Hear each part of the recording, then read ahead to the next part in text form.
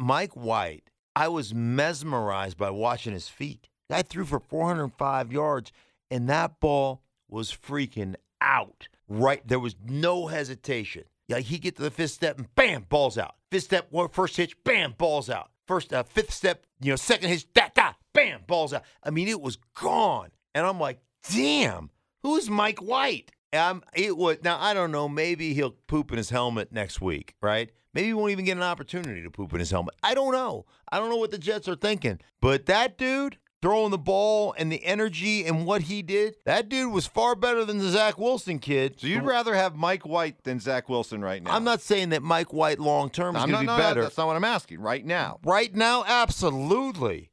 You want to talk, hey, man, put him on the he's hurt. This is one of the, hey, let's not rush that injury. Right. You call down to the training. Like if you're Robert Saleh right now, Xerxes, if you're Xerxes right now, you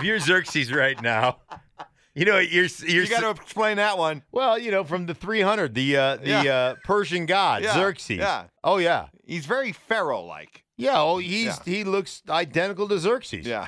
So Xerxes calls down. This is Xerxes. He's calling down in the training room, and the phone rings, and the trainer picks it up and goes, hello, this is Xerxes, your god. Slow down the rehab process.